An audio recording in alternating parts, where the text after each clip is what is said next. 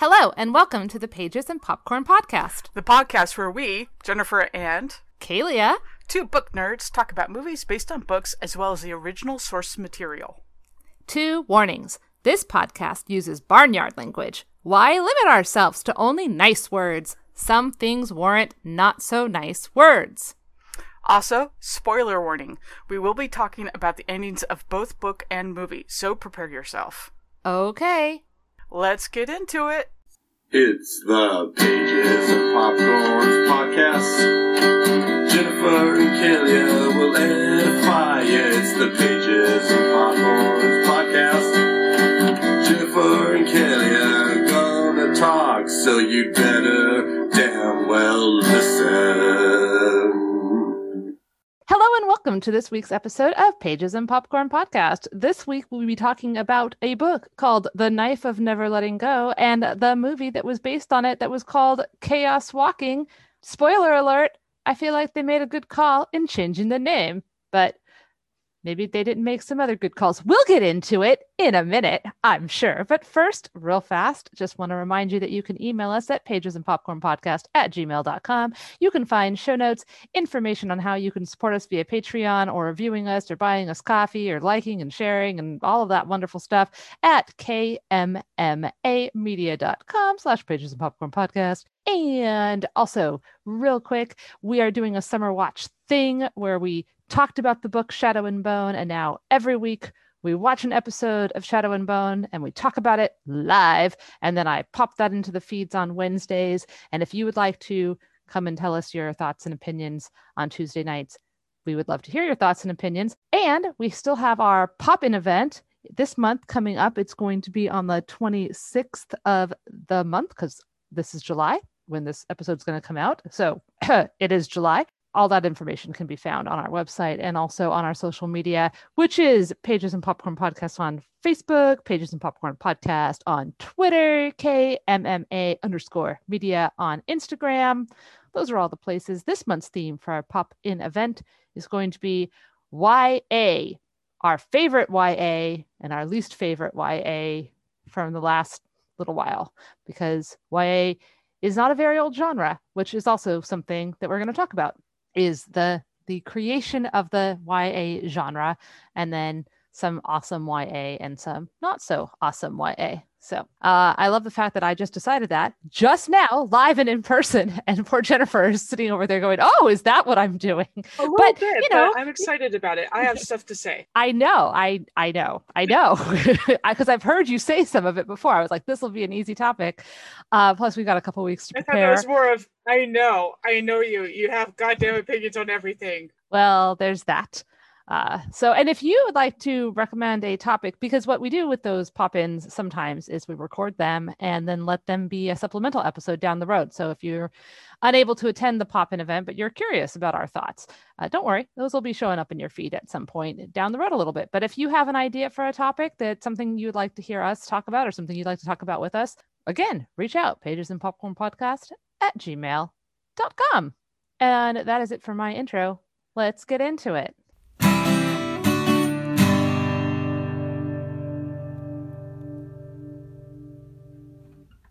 The Knife of Never Letting Go is a young adult science fiction novel written by British-American author Patrick Ness. It was published by Walker Books in 2008. It is the first in the Chaos Walking series, a trilogy. Okay, here is our book recap. Todd Hewitt is the only boy left in Prenticetown, a small settlement on New World, an alien planet only recently colonized by humanity. Todd is within days of his 13th birthday, the age in Prenticetown in which all boys become men, although he doesn't really know what that means or what is going to be expected of him. Todd has been told that all women and nearly all the men on New World were killed in a war with the Speckle that occurred around the time of his birth. The Speckle are New World's native inhabitants who are blamed for the release of the germ that caused the majority of the deaths and was particularly fatal to women. The inhabitants of Prenticetown claim that every Speckle was wiped out during the war, and Todd has no reason to believe otherwise.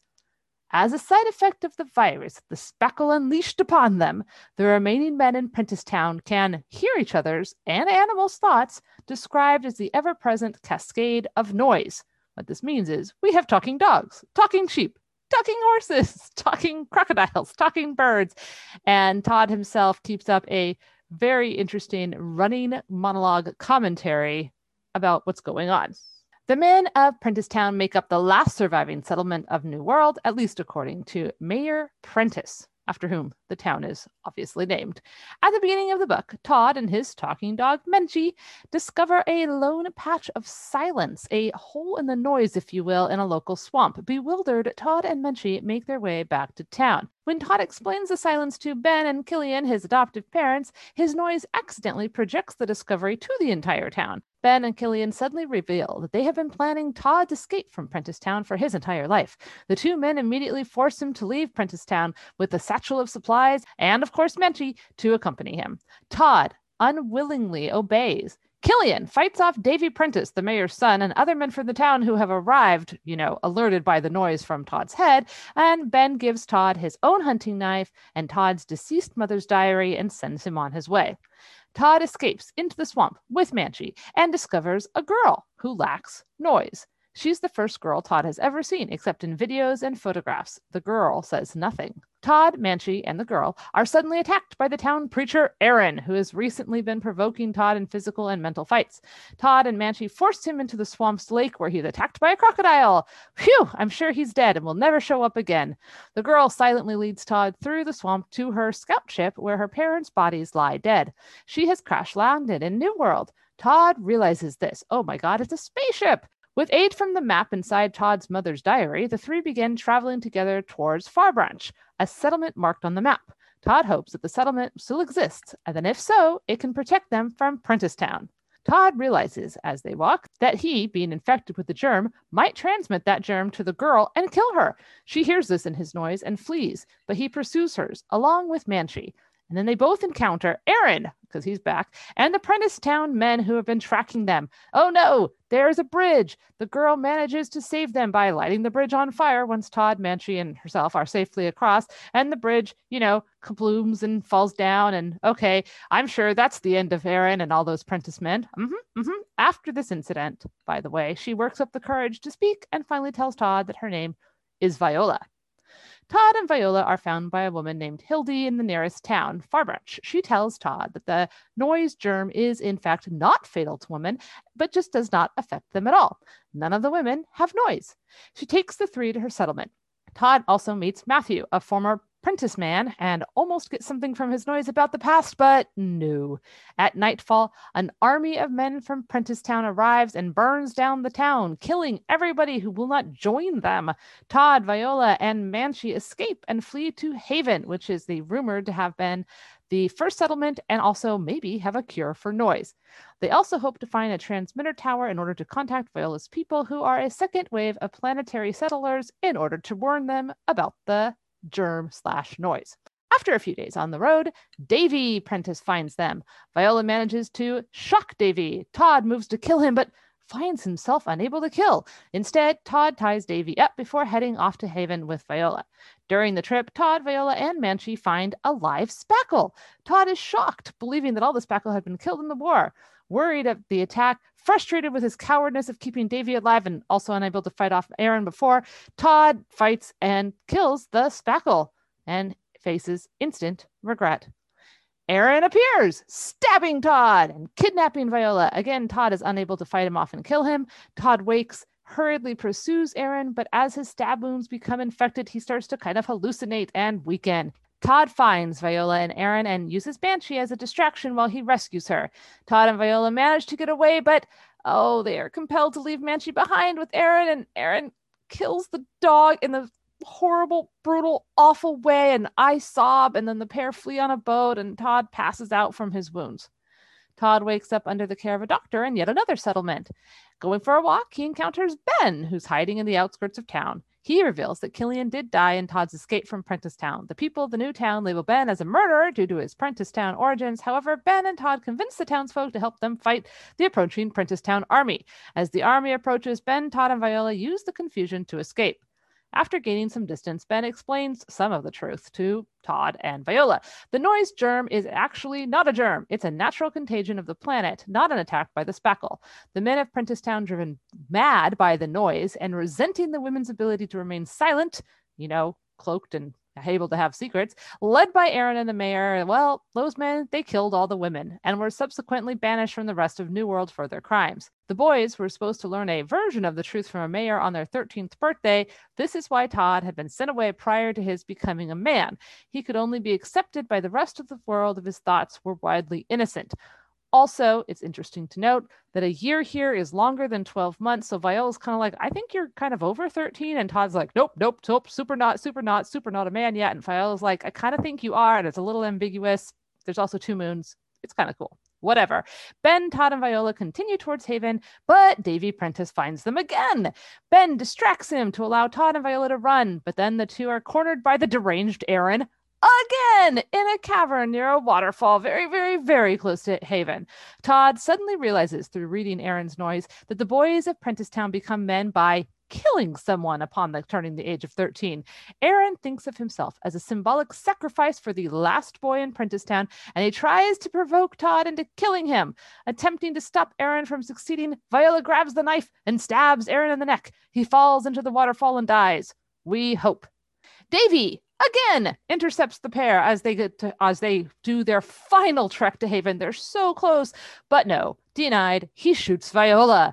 Todd subdues Davy, still doesn't kill, and then he escapes, and he's carrying a dying Viola to Haven to get help. However, the town is quiet because Mayor Prentiss is already there. He tells them that Haven surrendered without a fight. The mayor's declared himself president of New World. Through his despair, Todd realizes he can't even hear the mayor's noise.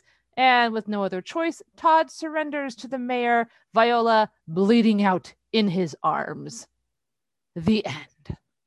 Obviously, to be continued in another book. Here's the movie. Chaos Walking is a 2021 American dystopian action film directed by Doug Liman from a screenplay by Patrick Ness and Christopher Ford. And it stars Daisy Ridley and Tom Holland. And this is the recap. Title note tells us that it's 2257 AD. The colonists of the planet New World, all men, have been afflicted with a condition called the noise, who causes everyone to see and hear each other's thoughts. The colonists were involved in a bitter civil war with the native humanoid species known as the Spackula War that obviously killed all of the female colonists while half the men survived. Todd Hewitt lives in Prentisstown with his adopted fathers, Ben and Killian. Other residents include the preacher Aaron, the town's mayor David Prentiss, and his son Davy. Prentiss, the mayor, has learned to control his noise, making his thoughts difficult to see and hear, and also the animals do not talk. Okay, we diverge from the book very quickly, though, with a spaceship. Upon entry into the planet's atmosphere, the noise starts, and some kind of mechanical failure as well. I'm not exactly sure. But anyways, the spaceship crashes, and this is how we meet Viola. On the planet, no one seems to have noticed the crash. But soon after, Todd is working, and he spots someone stealing, and he chases the thief, only to come upon the crash site. Todd returns to the town and tries to keep quiet, but the other men hear and see his thoughts about the crashed ship. So Todd goes and tells the mayor because he really wants the mayor's approval, because in this version, he kind of likes the mayor and the mayor likes him. Anyways, everybody heads off to investigate the crash scene and to sabotage some parts from the ship, but they find no survivors. While Todd is alone, he meets Viola, the crash's only survivor. He is shocked to see her. She's a girl. He's never seen a girl before. She's pretty. She has yellow hair. Blah, blah, blah. The men from Prentisstown capture Viola, and she is brought to the mayor's house, where she's questioned about where she came from. Prentiss explains to her that what the noise is and what has happened to their planet. When he leaves to go speak to the men, Davy is charged with keeping an eye on her. Davy is a dork, and he unwittingly toys with one of Viola's gadgets, which causes it to shoot and sparkle in a little mini explosion, and in the hubbub, Violet escapes. Well, she kind of hides under the floor so she can listen to what's happening, which is very smart of her, and this is how she overhears Prentiss talking about letting Viola contact her colony's mothership, intercepting their landing, killing them all while being in their cybersleep, and then scavenging the ship. Viola then runs away and hides in Todd's family's barn when Todd eventually finds her. Todd tries to hide Viola when one of the Prentiss men arrives looking for her. Ben tells Todd about another settlement called Farbranch and says Viola will be safe there. Viola escapes on a motorcycle while Todd chases after her on a horse. Prentiss and the men arrive at the farm demanding Viola back as they believe that she's a spy for something. Davy kills Killian, and Ben is forced to join the men. Meanwhile, Todd catches up to Viola and the two begin a journey to Farbranch. Real quick note, they have to jump off a cliff. Her motorbike is destroyed and his horse is lame. or becomes lame because it breaks its leg, and Todd has to kill it and mercy. Oh, this is the point where the dog joins them. Hooray, no more horse, but we have our non-talking dog. During the journey, Viola reveals to Todd that she is from a large colony ship carrying over 4,000 passengers, and her parents died during the 64-year-long journey from Earth to the New World. Todd reveals that he never knew his real parents. Then they encounter a speckle. First, they're trying to go around it, then they're attacked, and Todd tries to kill it, kind of in self-defense, but then Viola stops him. For some reason, it doesn't appear like it's dangerous. Maybe it's also missing half an arm. I don't know. It's weird. Also, along the journey, Todd kills a crocodile thing while naked, and it is something we will talk about. Anyways, they arrive at Farbranch, which is inhabited by men, women, and children, some of whom are displeased with Todd's presence because he is from Prentisstown. Todd discovers his mother's diary, but Viola reads it to him because he cannot read. The diary reveals that the women were not killed by the native aliens, but rather by Prentis and the men of Prentisstown. The men cannot stand not knowing what are the thoughts of the women. This drove them crazy. Angered, Todd realizes that everything he's been told was a lie. Prentis and his men arrive, again demanding Viola. Ben tries to get Todd to surrender Viola, but Todd is angry with him for lying. Ben uses astral projection, like thought projection, to create an image of Viola in order to distract Prentis and his men while Todd and Viola actually escape. Aaron chases them. They come upon a boat. As they escape, Aaron drowns Manchi, further enraging Todd. It's quick and not nearly as violent as the book. We'll talk about it. The next day, Viola and Todd arrive at the ruins of the first colony ship. They enter it and try to send a signal to the colony ship, but the antenna is damaged, of course. So Todd attempts to repair it, of course. When Prentis and his men arrive, of course, Todd surrenders himself as Prentis is holding Ben hostage. The other men spread out and are not around for the rest of this. It's basically just the mayor and Todd. Anyways, oh, and Aaron. Let's not forget Aaron. Aaron goes inside to kill Viola, and he's like yelling at her and whatever, and she freaking burns him alive with a gadget. So no more Aaron, one hopes. Prentis shoots Ben, even though Todd has surrendered. Todd goes to him. He holds Ben, and unknown to Prentis, Ben gives him a knife. So then Todd engages with Prentis, but he can't quite do it. He uses illusions of himself to distract Todd, and he also shoots Todd in the shoulder, and then Todd tries to hide, but he can't because, noise. And then as he's about to hit him, Todd uses illusions of his mother and every other woman who's calling Prentis a coward, and somehow this works, and it distracts Prentis enough that Viola can climb out of the wreckage and attack Prentis, and he seemingly falls to his death. Seemingly. The colony ship appears in the sky. Davy and the remaining Prentisstown men who've been just like loitering nearby, I guess they take off. Todd wakes up in the colony ship's medical room. He's fully healed. Viola is going to take him to meet the other colonists. The end. Yeah. Very, very different movie than the book. Yeah. It starts off similarly. I mean, no, it doesn't actually. At all. I take that back. Were you high? It starts off with the same premise, right? Town, reading your thoughts, the noise. So basically the world is the same and the plot is completely different. Yeah, and the characters are different. Okay, so should we start with the book? Yes. Well, okay, so let's start with some themes, right? Because they kind of both had themes. They were slightly different, and they dealt with them differently. But we have the main theme of, well, not the main theme, but a pretty important theme in the book, which is privacy, which is interesting because there is no privacy, obviously. All of your thoughts are just spilling out at all times. And once you get close to another person, you can just basically hear everything that they're saying in their head, their thinking, their interior monologue. All I could think of was like, it's bad that the mayor burnt all the books. I totally get that that's a bad thing. And I actually, and his reasons were bad. But also, could you imagine how loud a library would be?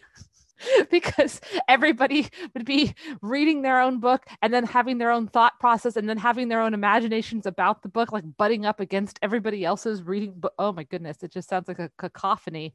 Bad enough the description of the bar with the music and yeah. Anyways, this does not sound like a good place to be. I did like the visual in the book of the noise.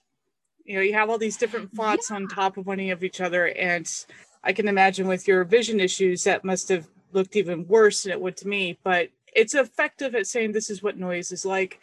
And it seems to me a very good representation of what people are. We think in noise. Yeah, it's interesting. So it had a couple little tiny bits early on which is like a swamp noise. He's talking about there's bird noise. And so the font is different. And when I got there, I was like, oh God, is there going to be a lot of this? And I flipped through and there's really not a lot of it, but there is one page. And I think I might even just take a picture of this page and put it on our social media because it's interesting and it is fascinating. And so then as I got to that point, this very chaotically busy page full of, as you said, noise, I thought, how would they do this as an audio book? Did you listen to this book or read this book? I listened to the audio, but I did have like a visual in front of me. So I saw some of what the fonts were. And it's like a bunch of overlapping voices. And so you have different cadences, you have different pitches, and it comes off effectively as, wow, that would be impossible to have to live with. Yeah, no, for sure. I mean, it makes sense why people would go mad, Yeah, some of the thoughts that people have are really dark. I mean, we all have dark thoughts. We can't always control our thoughts. It's kind of what makes us civilized, right? Is the ability to be like, oh, that was a bad thought, I won't act on that impulse. But we all have dark and bad impulses. And I think that's an important thing to note. And it's a great theme in this book is that you're not necessarily your first instinct. You can have these thoughts and that's the whole point, is that you learn to control them and go, oh yeah, that's a bad thought, I'm not going to act on it. Yeah. But I especially feel this, like if you have an attraction and you can't help it, at least as a civilized person, you can go, oh yeah, I'm not going to act on that because that would be bad. But you can still have, whatever your instinctual self is. That issue of privacy is such a big one, and it's terrifying not to have it.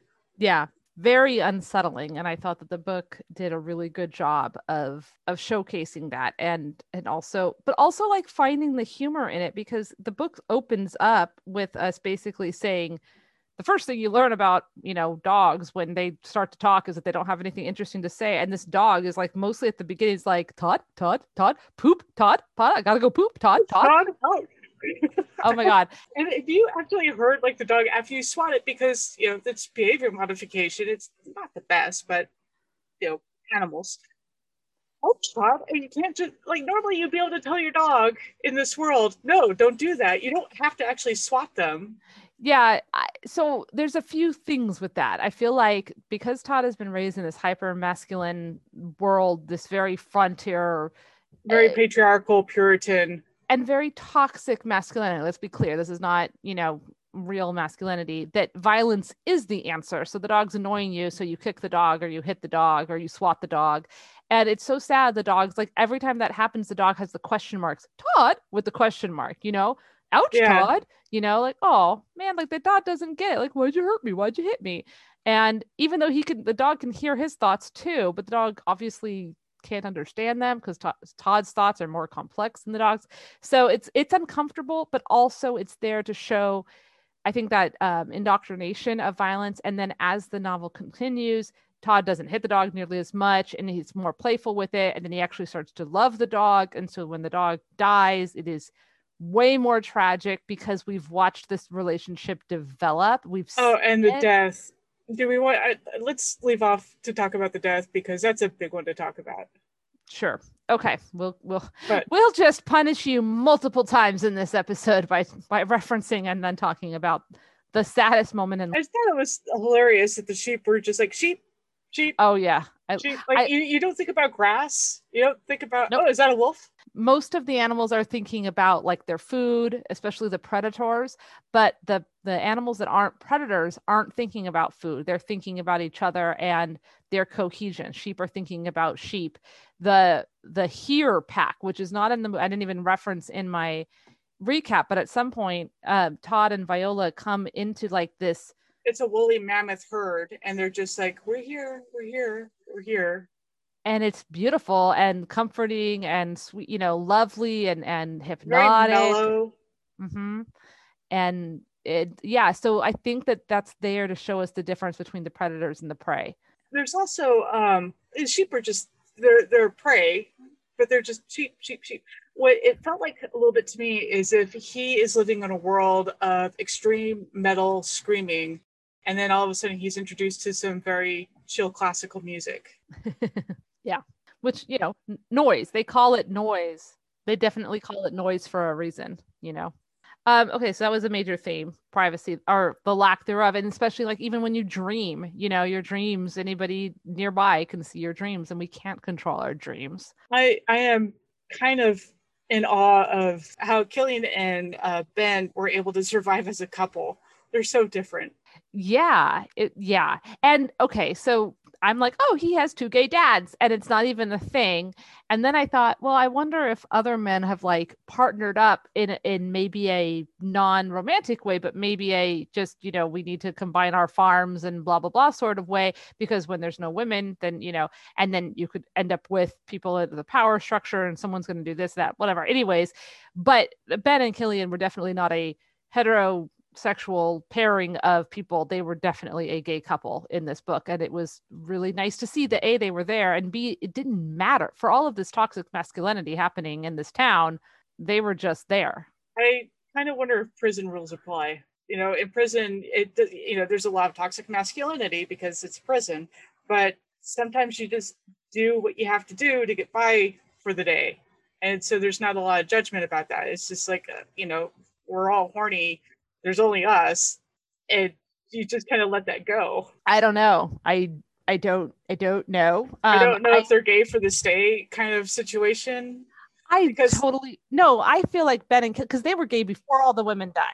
No, Ben and Killian felt like a couple. They didn't show Killian's death in the book, but in the movie, there's Ben, and it's so tragic. Right. Holding the person that you love and having them die and stuff. So one of the things I actually really liked about how the memory was portrayed is that a lot of it is revisionist. What we remember and what is reality are totally different. Mm-hmm. And so that comes off very well in this book. Yeah, especially with all the men thinking about the women. So as Todd as our world building starts, he's going through the town and we're getting, all this deluge of this noise and all the men. And he's talking about like, there's videos and whatever. And there's like, he sees what these men want to do with women. And it's very pornographic and it's a lot, all of this stuff, which makes a certain amount of sense. These men don't have women. They're horny, blah, blah, blah. I get it. But then there's this big twist later that the men killed the women. And I thought it's fascinating to me that nobody was ever thinking about that ever in a way that Todd could have picked up on earlier, because either that's a plot hole, which could be, or that's intentional to show us that these men have so divorced themselves, like you said, with revisionist history, that they're not thinking about that. They've decided to believe this lie that the spackle came and killed everybody. They've decided that so much, because if you say a lie enough times, it becomes the truth, at least to you, right? And when they're thinking about women, they're only thinking about what they miss and the good parts and like what they would want to do with the woman and all this stuff. And they're made these mental blocks to keep out these bad memories. So what do you think? To me, it feels like there was I like the idea of having first person present narration because you were there with the character. At the same time, the author does cheat this quite often. So this feels like a cheat to me. How so? So one thing is, he'll have Todd have a revelation, but no, I can't think that. Well, no, you are thinking it. That's the whole point of having this noise. You can't hide. You can't hide from any of this. No matter how many mental blocks you have as a whole town, not everybody would be able to block it all the time. And, maybe that is why some of them killed themselves or were killed, because that is kind of an issue. Maybe the people who would not block out the murder were killed. But it just seems that something of that extreme history would have seeped through. It does. And we're not told that because it would interfere with the plot. So there's some really smart, interesting, very new techniques that Ness is trying to do, but that also inhibits other things that he wanted to do. So you can't have everything when you're trying to write a book like this. You can't have hidden revelations when a whole town can know exactly what everyone's thinking all the time. So you're putting it more in a plot hole camp. Yeah. Okay. So, which is fine. Books have plot holes. I loved the first person narration extremely. I loved his voice. Sometimes we kind of figured stuff out before him, but then we got to actually watch him do it. And I feel like it was there to make it so that he kind of knew, but he just wasn't acknowledging it. Oh, don't think about that. Well, if there's a that there, you've already thought of it. You know what you're choosing to not think about. So there's a difference between knowing something under the surface and like purposely not thinking about it, and then actually thinking and dwelling and inhabiting that moment or that memory or that knowledge or that truth. So I bought it. I liked it a lot. And I liked, there's so many spelling errors in this book. And normally that would drive me up a wall, but it was because it was so authentically Todd's voice that I loved it. It was such a good shtick. His grammar's bad. His spelling's bad. He keeps. It kind of felt to me like I was in a Mark Twain novel where I was hearing Huckleberry Finn, who doesn't have that high education, who does have a very colloquial way of speaking. Right. And he goes, he's often saying, well, F this or the effing blah, blah, blah, blah, blah. And then, it kind of almost in parentheses, like, I didn't say F, because it's very cute and it's charming.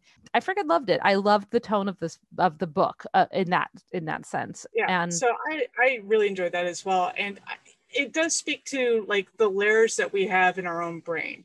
There's the stuff that we kind of, wait a second, that didn't feel right, when you're trying to figure out like a situation, and then really knowing, no, this was wrong. This was messed up. Mm-hmm. Yeah, I definitely. So I do like that. He's technically 14. or older, because if there's 2 extra months at every year, then that's 13 years. That's 26 extra months. That's supposedly 13 months. But then we don't know how true that is either. Yeah, exactly. It's arbitrary, right? Especially when you've got like these 2 moons, and I don't think that they made a big in the book. There's 2 moons. It was just a quick mention. It was almost not there, but it was cool. In the book, there's 2 moons, but we obviously have nighttime and we have days. So there's some calendaring aspect. In the movie, though, it's sunny all the time until it's raining, then it's cloudy. But like it's very clear that with 2 suns, I mean, what would your calendar even look like? And that's just a fun thing to think about, I love those little tiny things that remind us that we're on an alien world. It's very cool. It's subtle, but it worked. I do like that the crocodile had tentacles. It's not an Earth crocodile. It's an alien species. They call it a crocodile because, to me, again, this is kind of smart filmmaking of, we don't have terms for these species. We don't have to come up with a name for them every single time there's a new thing. It's just, this is sort of an Earth equivalent, but it's what this species is. What I liked is in the realm of naming convention, since you're on it, is the idea of alien. And they didn't talk about this too much in the book, but they did in the movie. And I thought it was a very clever thing. He was like, oh, those spackles, they're the aliens. And she's like, well, no, they're the natives. We're the new people here. We're the alien. He's like, no, they're not like me. They're the alien. And alien does mean both different from me and from a different place from me. So they're technically both right. But it's an interesting concept. So I couldn't help but feel like the author was having a lot of do-it-yourself trauma, because he named him the Spackle, and he's like, are you having trouble spackling something? I just could not get that out of my head that, as a real life event, the author was just struggling with. Are you not familiar with spackle? I mean, like the stuff I use in the house, spackle? Yeah, it was just an odd name for this alien species. You call them spackle? Were you struggling with something there, Ness? That's an odd naming thing. Oh, well, okay. But it didn't bother me because I felt like it was, okay, because a spackle is the thing that fills in the holes, right? And they describe their houses and like their old communities as like coming up from the ground, and like the spackle themselves are like from the ground covered in moss, like they're like part of the world. And so I'm imagining that they probably came out of holes when they first were encountered, and then they were named by a bunch of misogynistic a-holes. So sure, they probably called them something worse, and it eventually became spackle.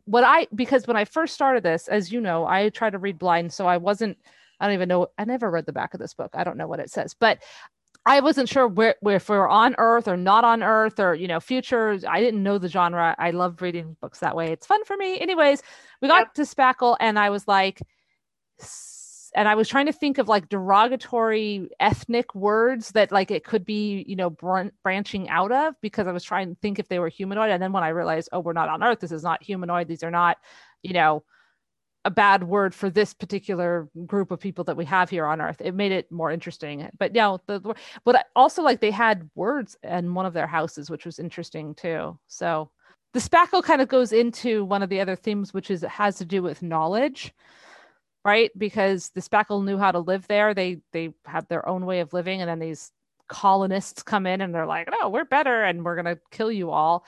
And it's very confusing as to why. Like, were they not able to live in harmony? Is it just you're here and we're going to take your land, or was there an actual threat?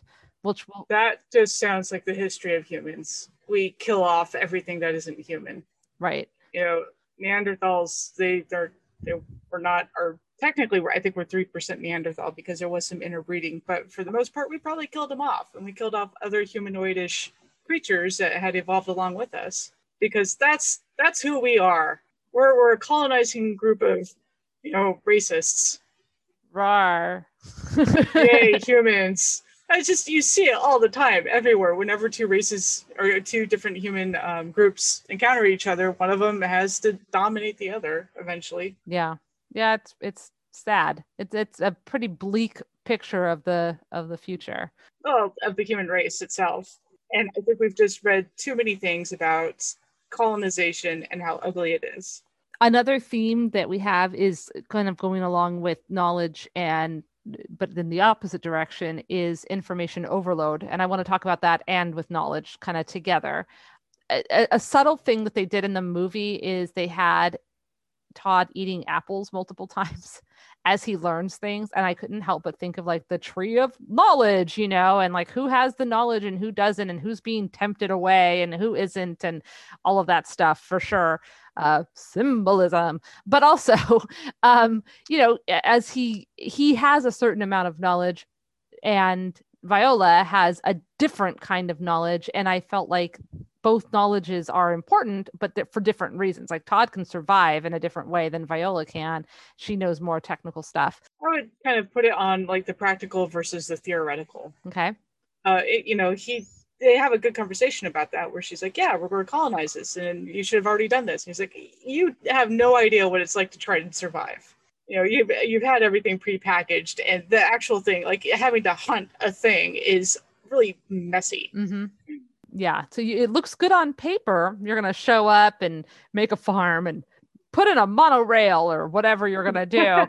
And the realistic practical applications is sometimes you just need to not die this winter or, rainy season or whatever it is. So yeah, I liked her little bag of tricks. She's got this technology stuff that just blows his freaking mind. I know, like one of them, it's basically a flat little lighter. And I was thinking, if you're a future person, you don't need like the block that you have when you have limited space, but it's a fire starter. Yeah. But it shows, the vast difference between them too, because he actually knows how to build a fire. That is a hard skill to learn. Yes, I've watched Survivor. That's a very difficult skill. It takes people a long time. You might like Naked and Afraid. That's even better. No. It's really hard not to talk about these themes with talking about the movie as well as the book, but I guess we'll kind of go through a little bit. Because the movie is so different and there's a lot to say about what's going on. Okay. We have the obvious theme of, I mentioned it before, information overload, which, Todd is just being constantly inundated, which was the impetus for Patrick Ness to write this book. He was talking about how, teenagers and people are growing up in this world where they're just saturated by information and overstimulation.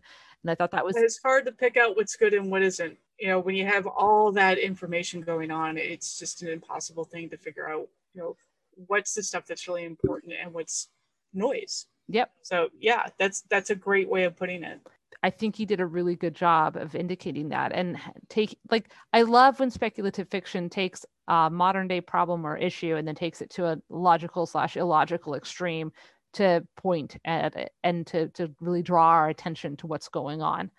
So, okay, we also, of course, have manhood, adulthood, coming of age, and So let's talk about gender essentialism. So diseases usually don't work on just one gender. I think it was sort of an interesting choice, if a not scientific one. But Todd's idea of manhood is such an odd one because it's not the contradiction between or the difference between him and femininity. It's him and being an adult. And he has no other language for that. And that adulthood isn't manhood, it isn't toxic masculinity. And that's something that he has to learn, that killing, which is the toxic masculinity thing, is not what adulthood is. Adulthood is having empathy and compassion and understanding nuance. right.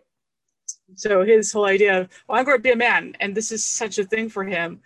But what that means, and especially when it comes to our culture right now, what it means to be a man and an adult and just a functioning human is really an interesting play. So yeah, first off, I was like, there are no trans people here. Okay, sure. Sure. I believe it. Not really, but okay. So there's that. That was, yes, a disease only hitting. Okay. But fine, once we're going to buy that premise and like live in this world, some of the stuff that came from that is very believable because it is like, oh, of course, the people who have no privacy would resent the people that do, whether or not they are men or women. I feel like the gender at this point doesn't matter. It's group A and group B. Group A has no privacy. Group B has all privacy and is able to, keep secrets, except you're going to have trauma. You're going to have strife, right? You're going to have potentially violence. Not necessarily. We've seen in those other settlements that people found a way to make it work. But those other settlements, Hildy's settlement seems pretty cool. Far Branch is like, oh, she's married, she's happy, like there's men and women, they're intermingling and stuff. But then we also have this other settlement, which names I can't remember. It's where the doctor is, where women are just completely, they're just used as breeders. They live in dormitories. They have no rights. Nobody will even talk to Viola. And then at one point when he's traveling down the river, he passes through some other settlements and there's like crazy people who like refuse to wear clothes or like do all these other things. And there's like cannibals and stuff. So like, this is like a fucked up world for sure. And I think, again, like getting away from what the noise is or and not, and getting away from the gender, you have a built-in us versus them, an automatic us versus them. You cannot escape, and it's completely arbitrary. You don't choose it. It doesn't, it just happens to you. And that in that way leads madness, because anytime you have an us versus them, you're going to have a power differential and you're going to have strife. And that's also, hooray, humans. Well, that's why I like their book relationship between Todd and Viola so much more, is that, he has these preconceptions of women because this is the only thing that the men have shown him. And then when it actually comes to him dealing with the practical side of him dealing with an actual girl, I loved how the book was just, they're so much better as friends and teammates. When they can get beyond, okay, I can't hear her, my noise is bothering her, and there's nothing I can do about it, there's nothing she can do about it, and we have to settle into these differences. She's a really great character, has a fantastic arc in the novel. And there's this beautiful moment where at one point he realizes he can, quote unquote, read her. He can, quote unquote, hear her, because he's now picking up on body language and using empathy to try to figure out what's happening in her brain, as opposed to relying on her brain just spilling out its thoughts at all times. And that is really fascinating. Developmentally, this is the age when that would happen too. Mm-hmm. As humans, when you reach sort of teenagehood, you're learning abstract logic instead of concrete thinking. You are starting to learn how to have more empathy. And, children do have it, and some children are very exceptional with empathy, but this is generally something that you learn as a teenager. You learn about, okay, what if I'm in that position? Mm-hmm. From a YA novel, it's a great lesson. From just a book by itself, it's a great lesson. Yeah, no, I really liked what they were doing with that. And I liked also, we kind of touched on it too, but the coming of age is very arbitrary. He's like counting down the days, and it's really important. Birthdays are important. My daughter will tell you, you don't officially turn your age until you blow out your candles. This is like, there are rules here. But at some point it becomes less arbitrary. At some point you're like, oh yeah, it was my birthday, but it's just a day on the calendar. And he even loses track throughout the course of the book, and then he can't keep track and how long and whatever. And I love that when he becomes the man, he has no idea what his actual date is. right. And Viola's like, it doesn't matter. You could have already been that age. Like those numbers are just arbitrary. Time is freaking arbitrary.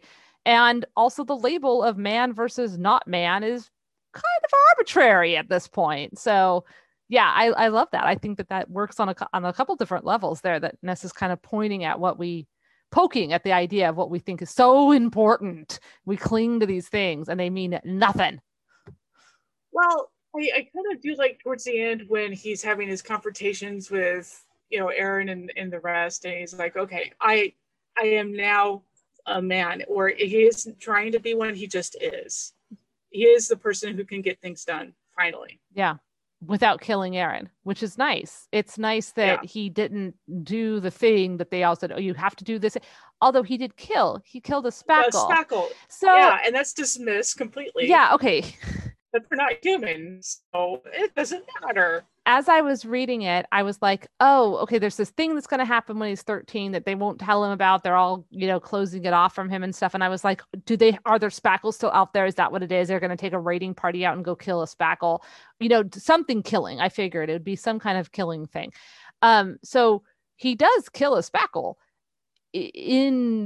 not for good reasons.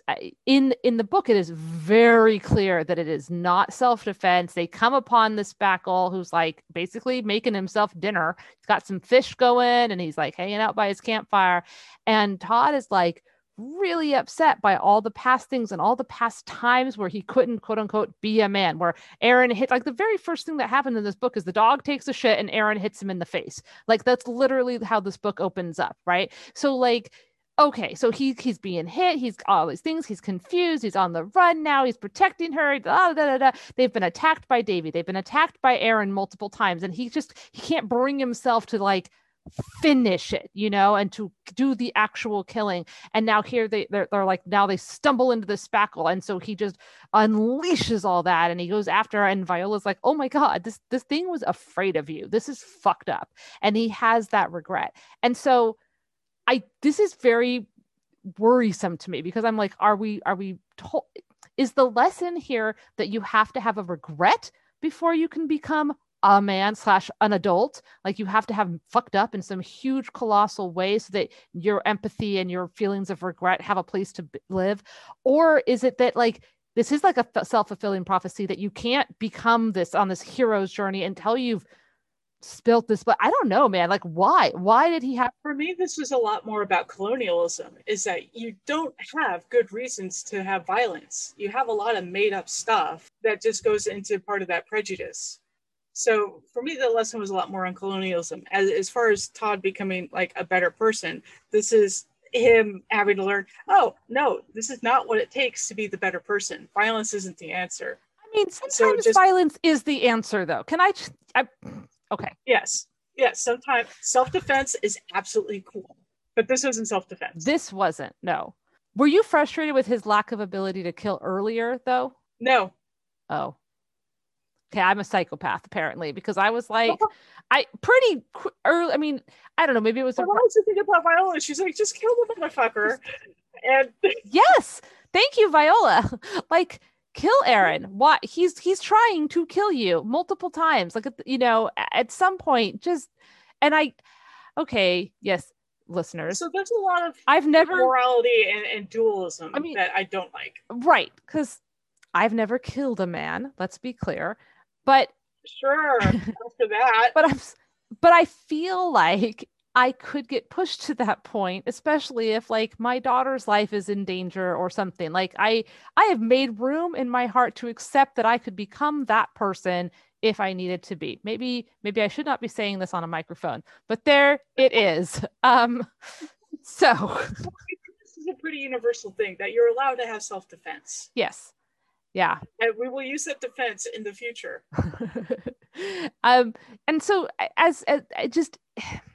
but they're making such a big thing about it that it feels like if Todd had killed Aaron, that it would have been like this betrayal and like this bad thing. And at that point, when we're in the waterfall and Aaron has survived like 3 or 4 times, and he's literally he's got his nose bitten off, and he's like the Terminator. Seriously, at that point, there should not be any, you should just kill Aaron. Like there shouldn't be any hesitation. And Todd still hesitates.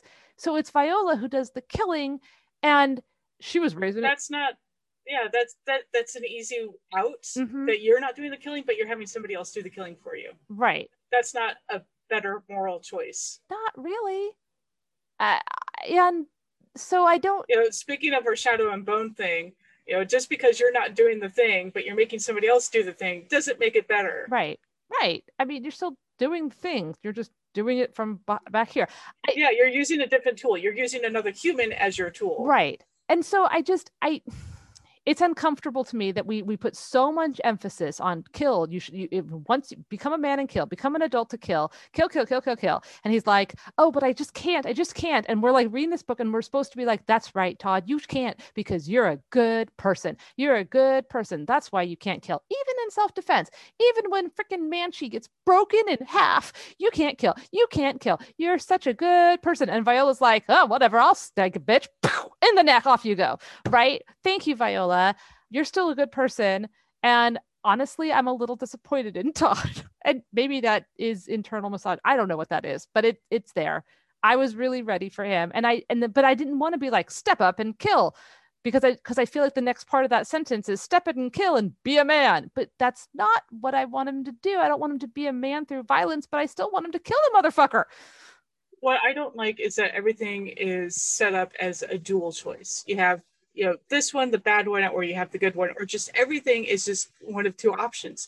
I would have loved to see Todd come up with, creative option number 5. Well, and that the author doesn't present, that, you could do something outside of this box that you have of, choice 1 or choice 2, and that's it. Well, he kind of does, because like he ties Davy up. Okay, I'm not going to kill you, but I'm going to make it so. And then at one point, like he the horse takes off and is dragging Davy away, right? So it got rid of Davy that way. Okay, great. We know Davy's going to come back. We know Davy's alive. And okay, he tricks Aaron into the place with the crocodile things, and he does the, whatever. But no. To me, that's not any better than directly killing somebody. No. If you spook a horse, and you're like, oh, well, that killed him. Woohoo. Or that's not any different than killing him yourself. That is killing him yourself. You're just using another tool. Or took him away, because he didn't mean for the horse to kill Davy. He just wanted him to go away. It's basically like getting dragged by a horse is hard to survive. Davy's going to be fine. I feel like it's just, it's like procrastination. You're like, I'm not ready to kill. I haven't reached that point in my hero's journey, and then, but then he does. I don't know. So yeah, it's well, it also speaks to the very awkwardness of the title. Yes. That is one hell of an awkward title. The Knife of Never Letting Go. And because he, at some point he's like, I'm never going to let go of this knife. And then the knife gets knocked out of his hand. It happened like 5 times. I was like, okay, I appreciate that they made it chaos walking for the movie, because it works out. It's a beautiful line without, a filter, basically, whatever. A man, it's just chaos walking. And I kind of like that. Like a person is just chaos. We're all just freaking chaos, right? And it's civilization, and it's shame of, people knowing our bad thoughts. And like, that's one of the reasons we don't do the bad things, is we don't want to be cut off from civilization and from our society. So it works. And otherwise we would all just be, random chaotic animals. So I really liked the change in the title. Should we talk about like one of the big things about the book, the one that we've been putting off? Sure. The one that made you cry? I mean, we've kind of already touched on it, but Aaron kills the dog graphically, horribly. The dog cries and questions and is like, Todd, right before he dies. Yeah. Which is, and it's like the dog is seeing the betrayal and can't really comprehend it because it's a dog and all it understands is loyalty. Yeah. And that's like, that's the hardest part to me. And I question this, is this being an emotionally manipulative scene, or is this like a genuinely screwed up scene that we are allowed to cry at? It was a hard scene to read. And earlier the dog had been hit by Matthew and by other, things, and Aaron had been mean to the dog. And so I was kind of like, I'd already had the fear. Oh God, oh God, is something bad going to happen to the dog? And then when we got to that point, I was like, no, is something bad going to happen? No. And then of course it did. And I was very upset and had to put the book down and go away and cry in another room and have my 8-year-old come give me cuddles and tell me it was going to be okay. My emotional support child here. As a backstory, I do love that you had to change the end to Call of the Wild for her to make it a little bit kinder.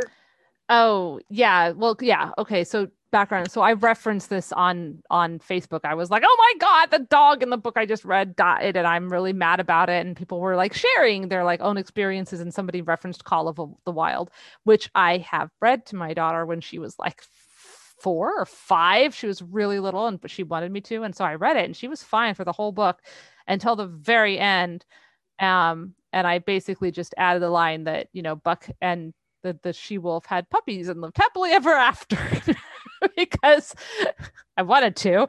And years later, asking her about that book, she's like, oh yeah, you know, Buck, and he pulled the sled that was full of all of the, you know, flour or whatever. And also he had puppies. And I was like, that's your takeaway. Okay, sure. Speaking of revisionist history. For sure. Well, little, that's what she meant. Plus it was the end of the book. So, you know, I'm just going to remember the end.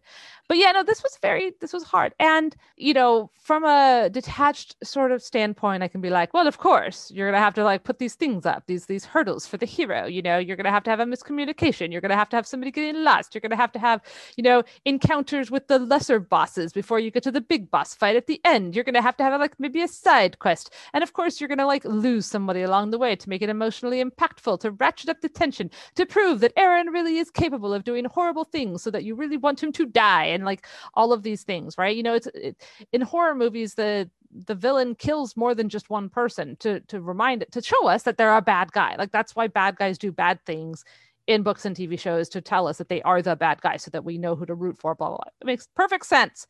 But emotionally, it was scarring and awful, and I didn't like it. And I texted you. Yes. And I kind of laughed back at you because I knew it was going to happen. I didn't say anything. Well, I am glad you didn't say anything, even though I kind of wish I'd known. But I am glad that I got to experience the shock. You got to experience it as I experienced it, because I went in completely blind when it was the YA novel at the time. And I just heard the title. I was like, okay, I'll read it. Mm-hmm. And I had no idea what I was getting into when I read it. And then the dog. And this is something that people talk about grief, because grief can be extremely complicated. And when someone like a parent dies and you have complicated feelings towards that parent, you know, grief isn't straightforward. But when it comes to things like animals, you know, all you have with Manji is this pure loyalty. And he was an irritating little dog sometimes, but he was also a sweetheart. He was super loyal. You really feel for him. And so there's a pureness to that relationship that you don't have unless it's usually with an animal, because it is so simple. And that grief comes across very clearly without any ambiguity. Yep. And even with Talking Manchi, when it makes it worse. And so I am going to dip into the movie a little bit. It pissed me off to no end that the animals didn't talk, because one, Manchi's turned into like kind of a like a little Benji dog, which he wasn't. And he doesn't talk. You have no relationship with him. And so when he dies, it's just like, well, that happened. Yeah, the emotion was not there. I have conflicting feelings. Yes, for the emotional weight of the death of Manchi needed to have talked. It had more of a relationship with Todd.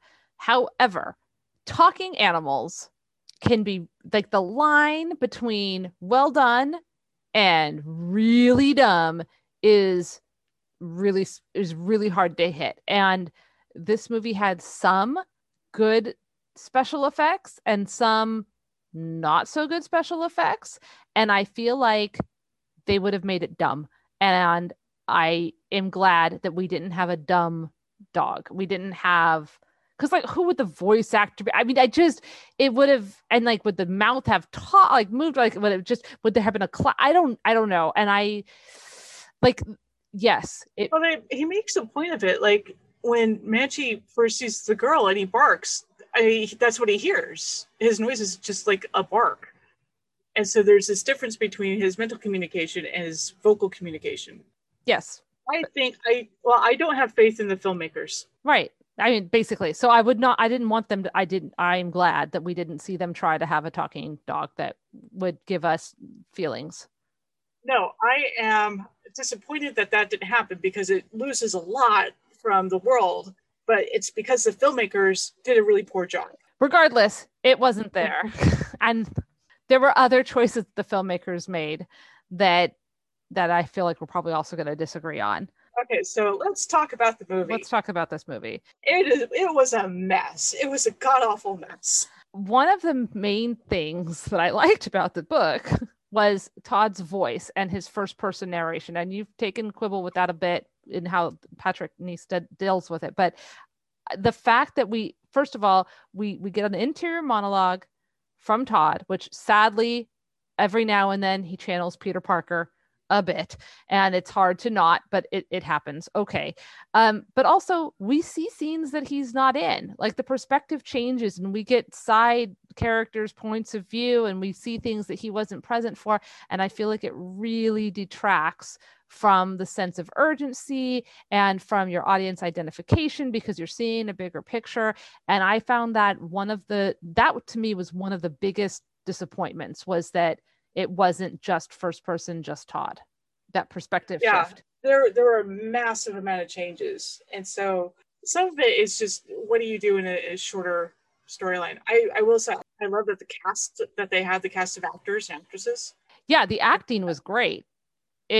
So the cast is great. It's just the story. I think there were something like 6 total writers, and that's not a good sign. Yeah, and it went through some rewrites and some delays and stuff, and it you can tell it's pretty messy. Yeah, they had a hard time finding a director.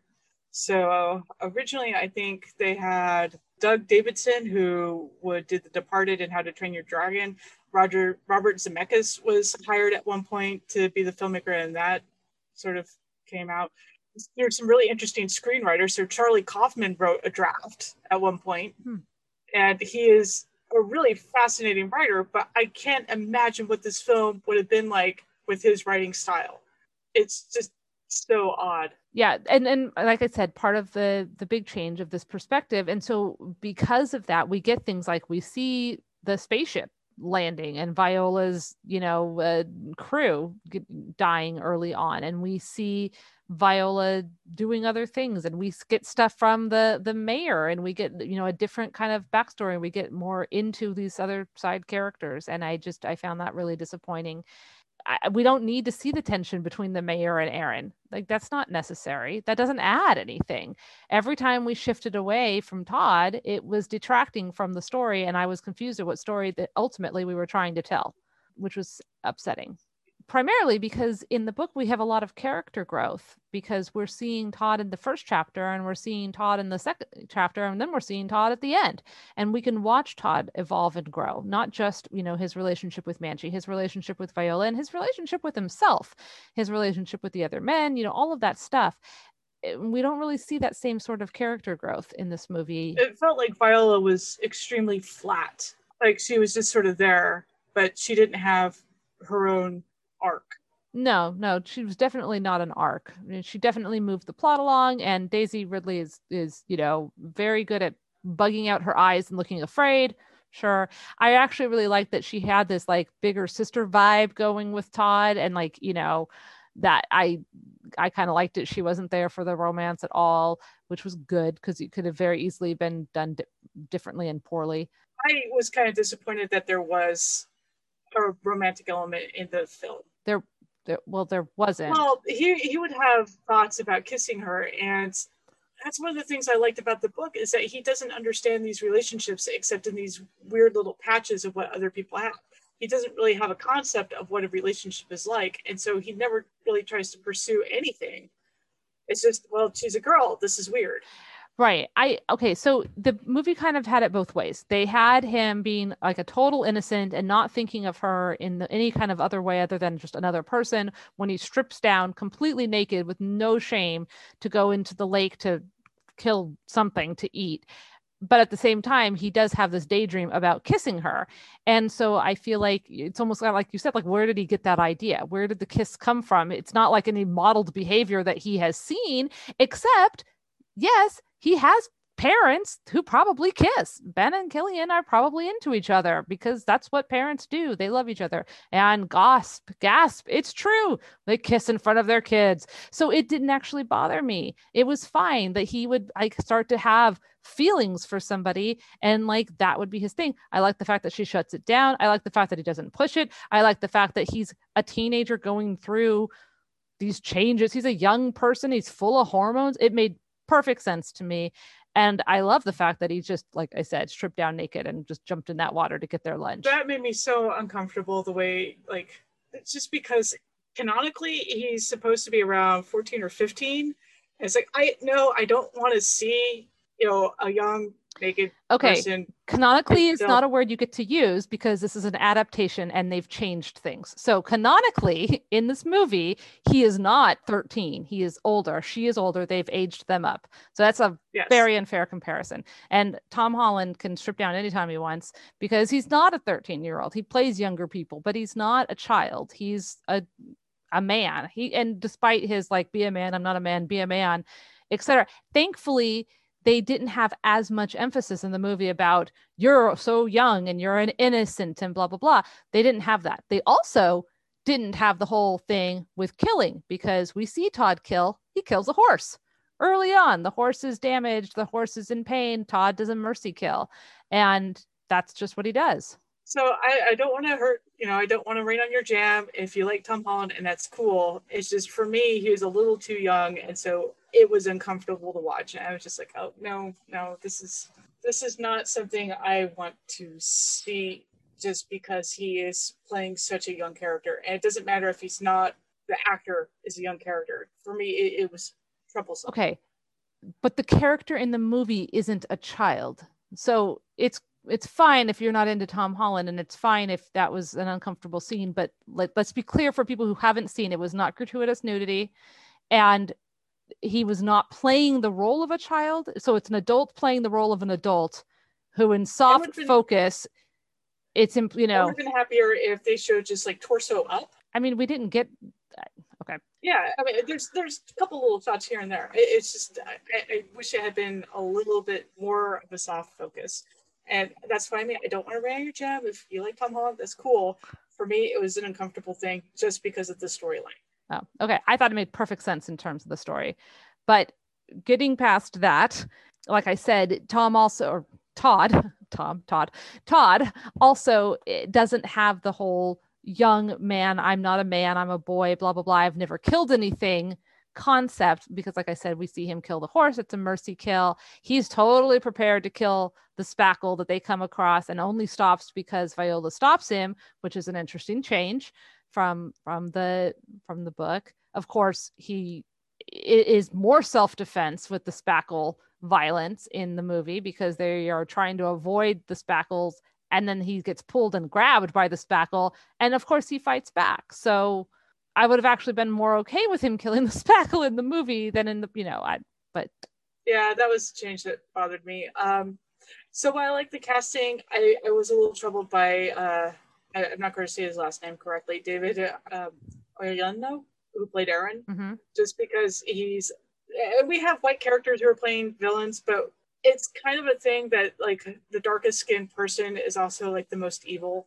That happens a lot, and it's a kind of racism in filming that we still have. I like that we have Cynthia Evero, who played Hildy, and we have a couple other characters. It's just that kind of bothered me of really, we got to have the insane preacher be black and all the really good characters are white. I'm going to disagree with you because I feel like that actor did a great job, and because there were enough other people of color sprinkled around, it wasn't the only black person is a bad person, specifically, like you mentioned, Hildy, but they're not even the only ones. There's black people in the town. There's other apprentice men who are black and of darker race, I don't know, Hispanic origins, whatever. Also, our actual main villain, because in the book, yes, Aaron is the main villain and the mayor is like the behind the scenes, powerful, really scary villain who's not so cartoony because he's so much more realistic and so much more like snake in the grass dangerous. But Aaron is like the in your face, I'm going to kill you right now villain. But in the movie, the main villain is the mayor, and Aaron is just kind of there to occasionally be scary and to do a couple things. Yeah, he's there as a menacing figure. And the mayor is white. I know. So for me, it was just the thing of, really, could we cast that a little bit differently? But see, then you're saying that he shouldn't have gotten that role because he's black, and that's not fair.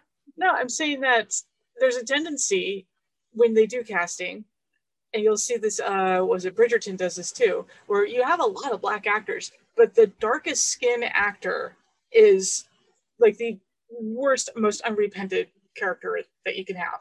And so there is a colorism that's going on that bothers me. And so I'm happy with him as an actor. I hope he gets lots of roles. I want him to be successful just as, a person.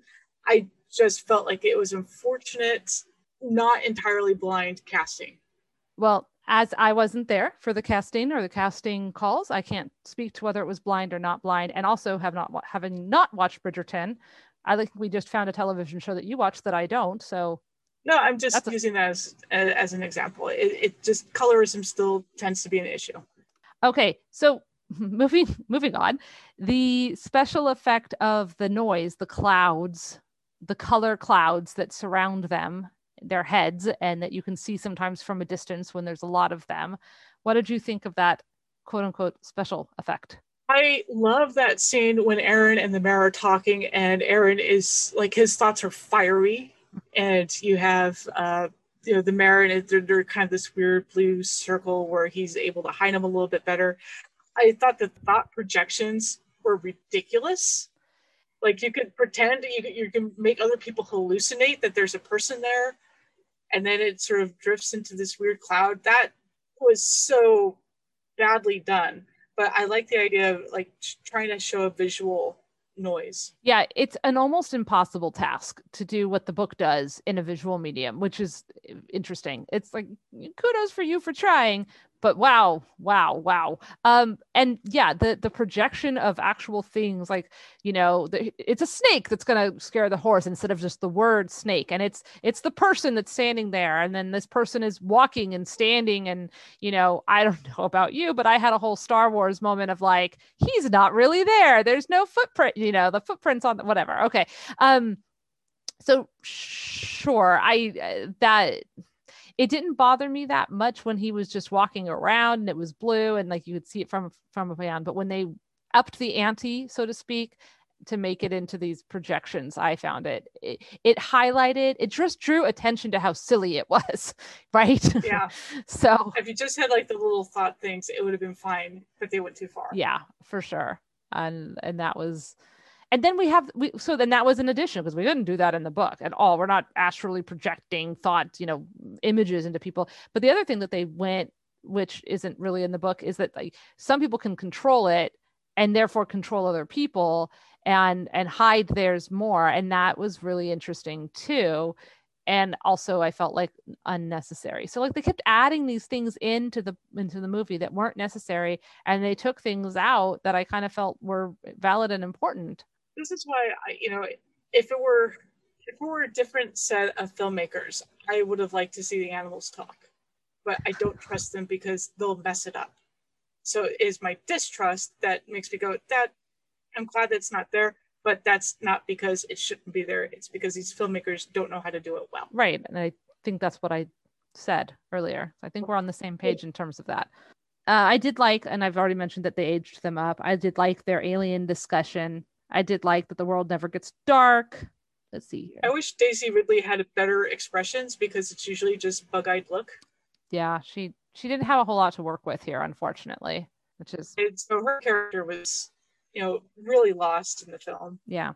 Yeah, and it's disappointing because the book was an adrenaline thing. It was a page turner. You're like, oh my God, Aaron just died. And like, oh my God, they're running and running and running, and the pace is so fast, and you're like exhausted, and you're reading it. And the movie was like, and now we're gonna build a shelter and talk about our feelings, and now we're gonna go over here and do this, and like, oh my God. The book felt faster than it was, and the movie felt longer than it was. I mean, to be fair, I had to pause it a couple times to deal with life stuff, but it definitely felt like it had been drawn. Yeah, for a 500-page book, it goes by really quickly. Yeah. And for was it a 110-minute movie, something like that, it felt every single minute of that. Yeah. I mean, and there are some things that I like. I like the idea of this sci-fi Western, this frontier thing. I like that they're making points about colonialism. I think those are really valid. I like some of the lessons, but I just felt like the themes of the book were really important and the movie didn't really touch on them. It was just more about this actiony thing to get from point A to point B. We never really touch on the horrible misogyny that's in the book, in the movie. In the movie, we don't really touch on it. We have this one line, "Oh, don't hide your thoughts like a woman." Okay. But in the book, misogyny is a pretty major component of what's going on. It's almost like another character. And again, the world feels so much smaller in some ways because every town is so very different, but it does a good job of just showing how humans react quite differently to the same stimulus. Yeah. So that was cool, but again, there's so much lost in translation. Yep. I like this line. I read this in a review. It tries to cover as much ground as a season of a television show while pacing itself like a trailer. Well said. Okay, so of course I have some trivia. First little bit of Star Trek trivia is that Star Trek is not Star Wars. So Daisy Ridley is in Star Wars, not Star Trek, and there is a difference. And one franchise is inherently better than the other, but we like to pretend that they're equal and everybody deserves to enjoy their fandom. No, I'm just kidding. Everybody does deserve to enjoy their fandom, and one is better. Okay, Demian Bichir, I'm not sure, who is Ben, was asked at one point in talks with J.J. Abrams to be in Star Trek 2, but he could not do it, which is disappointing. That J.J. Abrams Star Trek 2. So that's disappointing. Would have been kind of cool to see him there. Speaking of actors of color, he's a pretty awesome actor there. Mexican actor, I think. Davy, this isn't actually Star Trek, but it is interesting. Davy in this movie is played by Nick Jonas, a Jonas brother. A solo artist now, Nick Jonas, has an album called Spaceman. So I'm making a connection here, but it's flawed. Okay, our only real other Star Trek connection is that fans are trying to get Tom Holland cast as Pavel Chekhov in the next Star Trek film, because as you probably know, the Kelvin universe's Chekhov was played by Anton Yelchin, who died not too terribly long ago, and so there's a hole in the cast. And I, for one, would love to see Tom Holland play Pavel Chekhov in another Star Trek film. So that's it. It's a little light on the Star Trek. A lot of Star Wars, obviously, because Daisy Ridley. But yes. Okay. Are you ready for final thoughts? I have a quote, and it doesn't quite fit with the movie, but I love it how it sort of relates. The line goes, "She was an open book. He was illiterate." Yeah, it doesn't really go with this movie or book. No, but it kind of does. You're talking about being able to read thoughts and still not understanding anything. So I just like that line, even though it doesn't fit with this. It's still a cool line. Who said it? It was just something and it's author unattributed. Quick post-production note here, according to the internet. That quote is actually by Maya Angelou. And now you know.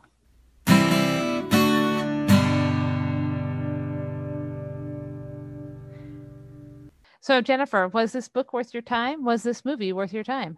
This is maybe going to be controversial of me, but I actually did not like this book all that much. Because when I reread it, I was like, this is actually pretty interesting. I like the writing. Why did I not like this book the first time I read it, which is, shortly after it came out? And it was towards the end, I went, yeah, this is why I got so exhausted with this book is, Aaron never goddamn dies. He gets his face bitten off and he's still going. And I got tired of all the chasing. And after a while, like the towns felt very stereotypical of this is what this town does with misogyny, and this is what this town does without having misogyny, and this is toxic masculinity town. And the chasing just got to me. And again, I really question that scene with Manchi. Is that being emotionally manipulative? Because when you have a character die, and it was so tragic, I also kind of go, you're killing a dog. You're killing a dog, you asshole. Are you doing it just to make your readers feel all the feels, which we can attest that Kalia did feel all the feels when it came to the dog? Or are you doing it just because it's easy to make your readers cry doing that? So that's one of those things I really question about this writer. The movie, totally not worth your time. Okay. Here are my final thoughts. Book. Some of the twists were predictable, but I'm okay with that because it lets the reader be a tiny bit ahead of Todd while still staying firmly in his story, and I liked his story. The writing is great, I thought. The atmosphere is great. The tone is great. The pacing was fast, and it didn't feel as long as it was. The tension was very, very high. It started to get into the realm of unbelievable, but, I mean, it is a sci-fi Western novel, so, I mean, a little bit of unbelievability is kind of to be expected. I freaking cried multiple times over that damn dog over the course of many days after finishing this book, and, you know, sometimes that's okay. It's okay to have an emotional response to something. It's actually kind of nice to know that I can still have an emotional response to things like the death of something, a character, because I read a lot and I watch a lot, and sometimes I wonder if I'm like become too jaded. So there we go. I was super invested. I was very upset at the end that this was a cliffhanger. I knew that it was the beginning of a trilogy, but a lot of times the first installment of a trilogy has a good ending, and then they or like there's a couple things left unanswered, but like it ends, and then it's usually, narratively speaking, the second one that ends on the cliffhanger or where intentions are really at their worst, blah blah blah. Star Wars, yes, I'm looking at you, but this did not do that, and it ends on such a cliffhanger. I was very upset at the very end, and I've gone ahead and requested the second book of this stupid trilogy from the library, and I'm going to read it. And I don't really have time in my life to read books that are not for my book review blog or book club or this podcast, and I'm going to make time to read this second book. So I think the book exactly did what it was supposed to do. And yeah, so the book's totally worth your time. I think it brings up a lot of interesting ideas. I think it plays with them in an interesting way. Super down for it and glad I read it. As for the movie, I mean, sure. If you want to be able that you've seen every Tom Holland or Daisy Ridley movie, then you should totally watch this movie. They're not making any more of this series. This movie had a lot of production hiccups. It was delayed by 2 years into getting released. And from everything I've read online, they're not even going to bother to make another one, which makes sense because the way they ended this movie is much more of an ending, and they changed it so dramatically. Having, again, not read any of the rest of the series, I'm not sure how they could come back or if they could or whatever. But anyways, it was well acted. It was well shot. It was just sort of, I think I might have liked it had I not read the book. At least I would have been okay with spending my time, but I had read the book, so I didn't really like it that much. And I would rather reread this book again than rewatch this movie, except for maybe that naked crocodile hunting scene that Jennifer hated so much that I so much enjoyed. And those are my final thoughts. Thank you so much for listening. Sound off. We would love to hear your thoughts. We'd love to hear if you've read this book. Did you read it when it came out all those years ago? It's nice that it's a YA fantasy sci-fi novel that is not about a girl chosen one who's not like other girls with her brown hair and her, oh no, she's so clumsy. I love Todd. I'm rooting for Todd. I love his awkwardness in the book. I actually kind of liked the fact that he was so awkward. In the movie, he was way more proficient with that knife. The first thing we see him do is kill something with the knife.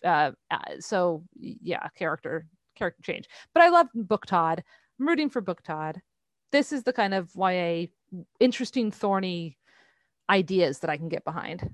So yes, send us an email, pagesandpopcornpodcast@gmail.com. Pop into our monthly pop-in at this end of this month of July. On Monday, we will be discussing YA, and of course, this will be fair game because this episode will have dropped by then, and also, it's totally YA. So there we go. Yay! Yay! Yay for YA! Yay for YA.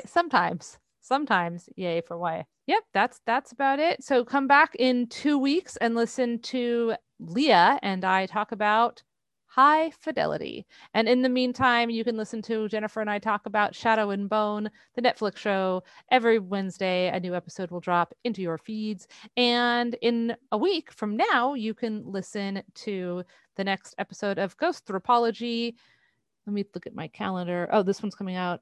I can't remember what the next episode of Ghost Thropology is, but I can tell you that the one that was last week had to do with the devil in the dance hall, and it's totally worth a listen. So there you go. Yeah, it's a good podcast. I totally endorse it as, just a listener and not as part of, the KMMA media production line. It is a lot of fun to listen to. Thank you. I appreciate that. And you can find out more information about it, as well as our other upcoming podcast exciting news, posted when it is able to be posted at kmmamedia.com. Thanks so much, Jennifer. All right. Thank you. It was a fun episode. I think it's time to let go. Let go. Let go of your knife. I held this pen most of the time. And the pen is mightier than the knife? Pen is mightier than the knife. Sometimes. Depends on if you're fighting Aaron or just writing a book review.